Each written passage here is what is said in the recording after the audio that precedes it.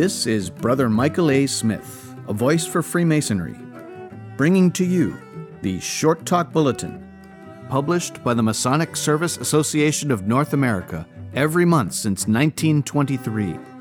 This, the Short Talk Bulletin podcast, is produced in cooperation with the MSA and is made possible with the generous support of a grant from the Grand Lodge AF&AM of Minnesota. Volume 69, Number 4, from April of 1991. The Boston Tea Party. Written by Brother Edward M. Gare. Amazingly, no one knew who dumped the tea. 2,000 people stood on Griffin's Wharf and watched the Boston Tea Party. The crowd was silent as 60 men dumped 340 chests of tea into the salt water. Some of them put lampblack or paint on their faces. Some came wrapped in blankets. They called themselves Mohawks. Most of the participants actually were not disguised. The crews of the tea ships were ordered below. No resistance was made. Some of the crew even helped unload the tea. The governor's cadet corps were guarding the tea ships. They never lifted a musket and stood away from the crowd because these people had not forgotten the Boston Massacre. It took 3 hours and all done in silence and order. No damage was done to the ships. The decks were swept clean. No Mohawk would keep any of the tea. The 3 tea ships were in range of a 60-gun British warship. The entire tea party could have been blown out of the water. It would have meant firing on the crowd as well as the people in the buildings near the wharf. No shot was fired.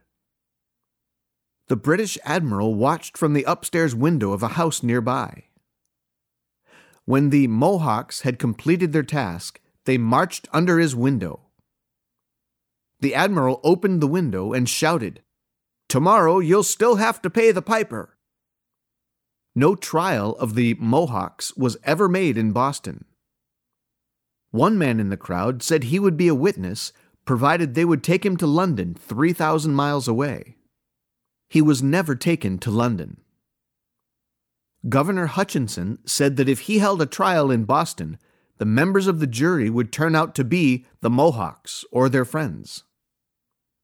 After the Tea Party, Governor Hutchinson himself was withdrawn to London for consultation.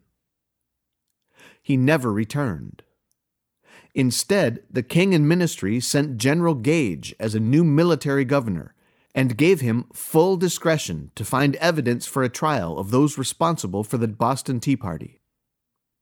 Parliament closed down the port of Boston, cut off trade, and sent in 10,000 troops to occupy a town of 20,000 people. The new military governor, with his full discretion, never found sufficient evidence in Boston, and the ministers to the king in London never pressed charges. Benjamin Franklin, a Grand Master of Masons in Pennsylvania, was in London at the time. He called the Boston Tea Party an act of violent injustice. A group of London merchants wanted to pay twice the value of the tea in order to keep trade open. Franklin offered to pay for the tea himself or raise the money in Boston.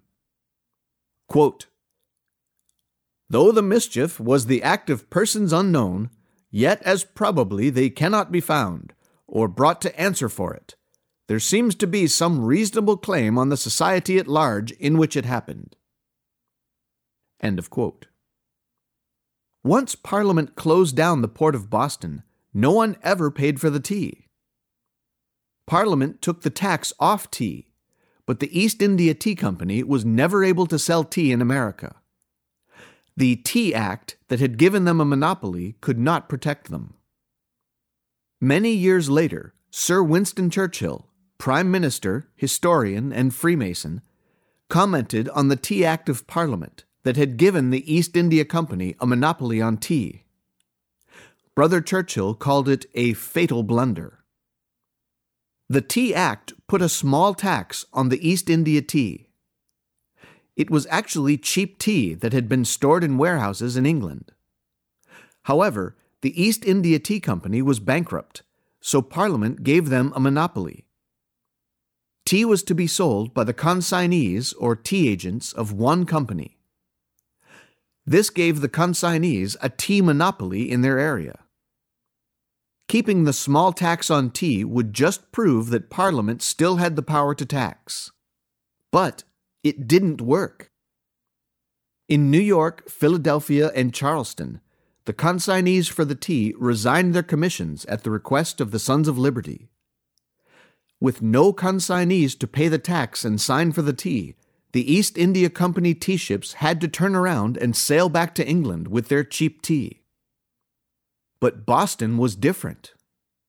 The consignees would not resign. 2 sons of the governor and a son-in-law were consignees. When the governor's family is in the tea business, the ships cannot leave the harbor. The Tea Act stated that tea remaining 20 days unloaded was subject to seizure by the customs house and sold for non-payment of duties. Once the tea was in the governor's hands, he could dispose of it secretly to local merchants. When Governor Hutchinson again refused to let the tea ships go on the night before December 17th, the 16th was the end of the 20-day limit for unloading, the Mohawks, seated in the balcony at the Old South Meeting Hall, took matters into their own hands. There never would have been a tea party if the ships could have left before December 17th. Several of the brothers of the St. Andrew's Lodge did their part in trying to turn the tea ships around. Brother William Molyneux acted as spokesman for the Sons of Liberty. He and Brother Joseph Warren led a crowd of 300 from the Liberty Tree to the customs house to confront the consignees. Would these tea agents resign and send the tea ships back to England? The governor's sons refused and moved to Fort William under military protection.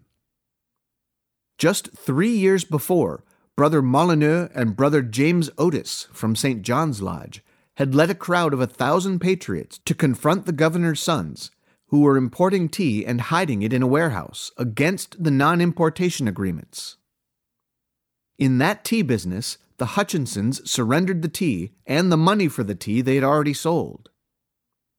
Brother James Otis was the Mason who gave us the saying, "Taxation without representation is tyranny." Brother John Hancock was the colonel for the governor's cadet corps who guarded the tea ships. The night before the tea party, he was aboard the tea ships inspecting his troops. Both he and Brother Joseph Warren had served as orators at the commemoration of those who had died at the Boston Massacre. Brother John Hancock was the richest merchant in New England. He served as moderator for a mass town meeting of 5,000 who voted to turn the tea ships around. He was a member of the Committee of Selectmen, who were the leading tradesmen of Boston, who met with the governor and the tea consignees to try and convince them to let the ships go. Brother John Rowe was the owner of one of the tea ships, the Eleanor. He was also a selectman and promised to use his influence with the governor to return the tea ships and the tea to England. Brother Rowe was the Grand Master of the St. John's Grand Lodge of Massachusetts, the Moderns. In his diary, he called the dumping of the tea a disastrous affair. On the day before the tea party, Brother Joseph Warren met with Brother John Rowe in a concern for his ship and cargo. Brother Warren was the Grand Master of the Grand Lodge of Ancients. Brother Warren also went to the customs house with the owner of the tea ship, Dartmouth. All exits to the harbor were blocked. By law, the customs officials cannot release the ship unless the consignees unloaded the tea and paid the tax. The next day, the customs officials were to seize the tea according to law. In the final appeal to the governor by the selectmen, Governor Hutchinson offered to give the tea ship Dartmouth military escort to Castle Island and Fort Williams, where his sons, as consignees, would unload the tea and pay the tax. The owner of the Dartmouth did not want to move his ship with the help of a 60-gun warship. During the 19 days prior to the Tea Party, Brother Paul Revere served with the North End Caucus Guard, who prevented the consignees from unloading the tea, wanting it instead returned to England. The consignees blamed the guard for not unloading the tea, and the guard blamed the consignees for not returning the tea to England. After the Tea Party, Brother Paul Revere mounted his horse and carried the news to New York. When a tea ship arrived there, the consignees resigned and the tea ship returned to England. The news was taken to Philadelphia and beyond. There were no more consignees for the East India Tea Company. The English said that the Americans lost their taste for tea because they had a peculiar way of mixing it with salt water. Order tea and you were a Tory. Order coffee and you were a patriot. America has been drinking coffee ever since.